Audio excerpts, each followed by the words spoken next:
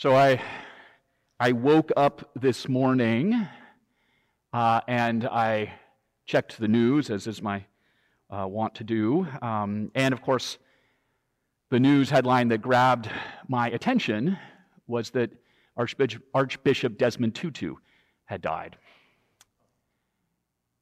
And I thought to myself, this sermon that I have already crafted, I am going to junk.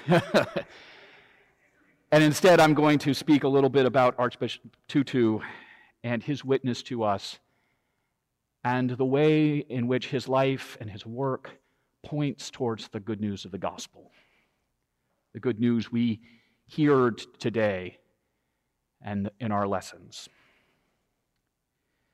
Many of you know that Archbishop Tutu was a tireless proponent of justice, someone who worked for justice in his native South Africa.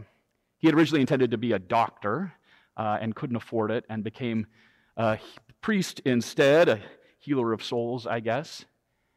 He became an important figure within the Anglican Church in South Africa and began to work there to break down the end of the apartheid system.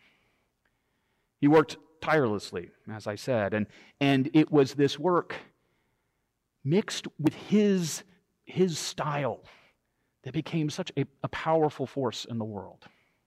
Where others had been arrested, where others had turned to violence, where others had been killed and silenced, he was able to, through his witness, through his commitment to peace, through his call towards justice, was able to be a force for change and for transformation. He was able, through his witness to justice, to do so much to bring down the apartheid system. There's so much you can read about him in the newspapers, and I encourage you to do that, but I want to talk a little bit about my own experiences with him. I actually saw him in person 3 different times speak.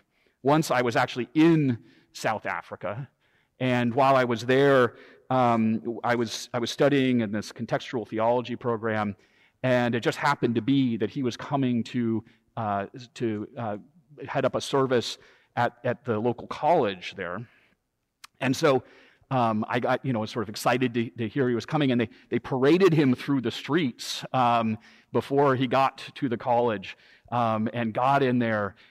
And then, of course, to a packed house, was able to preach. The second time, he came to Virginia Theological Seminary, where I studied, and of course, all the students were enamored by him, and he had this air of humility and humor that was also, here he is, this person who was being, just looked up to in such this huge way. And the response was, this humor, self-deprecating humor, and just good nature. It was remarkable to see. And then I saw him. He came to Pittsburgh. He received an honorary degree from the University of Pittsburgh and Carnegie Mellon. They both gave him a degree, which is the first time that had ever happened in a single occasion where those 2 universities in Pittsburgh gave somebody a degree. For those of you who don't know Pittsburgh, they're kind of rival universities, but they came together and gave him honorary degrees. And he spoke at the church that I served at. And so I think somewhere on Facebook you can find a picture of me in a processional line with Desmond Tutu. Every time I heard him speak, his message was very, very simple. His message was always about love. It's always about how much God loves us, and how therefore we were called to love one another. There were no bounds in his vision of God's love. He made a point of describing God's love as not having something that could be contained, that it had no boundaries, that God didn't see the divisions that we create. His vision of love was a love that broke down barriers, that promoted justice, that didn't see the distinction between class or race or gender or sexual orientation or religion. He made a point of pointing out that God is in fact not a Christian, right? Which is something that is abundantly clear. God doesn't have that sort of division within God's self. That God's love was so expansive that it was for all people.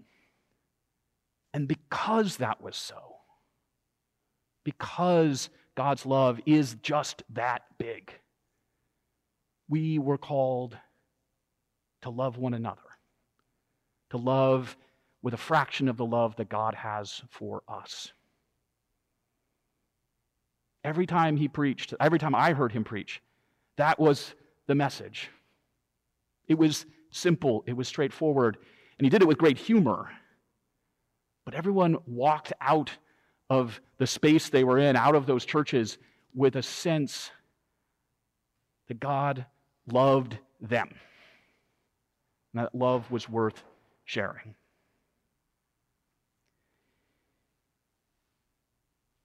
I don't want to sort of gloss over him as a figure who was also somebody who was deeply committed to justice and peace. He was someone who fought injustice wherever he found it and called it out whenever he saw it. He's not someone, he had a revolutionary type of a bent, but it was a revolutionary bent that came out of a place of peace and a desire for justice. And this revolutionary sense that every human being was to be affirmed for the inherent dignity that they have. And of course, he did it with great humor. He could laugh at himself. He could laugh at bad jokes that he told himself, and then laugh in such a way that you couldn't help but laugh with him, even though you knew the joke wasn't very good. His humor worked in that way. It was a way of unifying and uniting people. He was, in many ways, kind of like John the Baptist that we hear about in today's gospel lesson. He wasn't the light himself, but he pointed to that light. He pointed to that light with his life, with his witness, with his words. He was someone who pointed to the light that was breaking into the world, pointed to the Word that became flesh and lived among us, pointed to the love that God has for us, revealed to us in that Word becoming flesh. I hope that you go forth today and you go read up a little bit about him, maybe watch some YouTube videos. He's very funny to watch. If you watch him with the Dalai Lama, the two of them would tease each other, and so it's hilarious to watch. But also engage with his thought, and with his commitment to justice and peace. This commitment to human flourishing, that really I can't flourish without you and you can't flourish without me.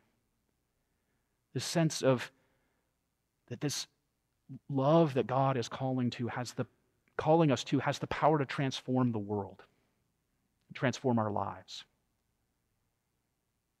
He was indeed a bearer of the gospel and pointed with his life to God's love. So take a little space, take a little time, read up on him, and look to carry a bit of his witness with you.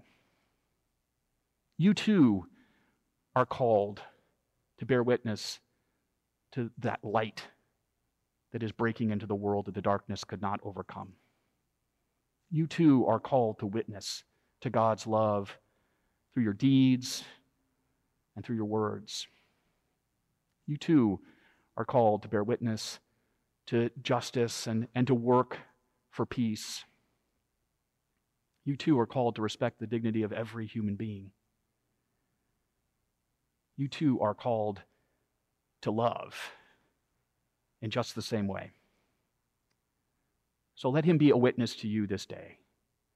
And let his life and witness to us all inspire us so that we too might bear the gospel with our lives. Amen.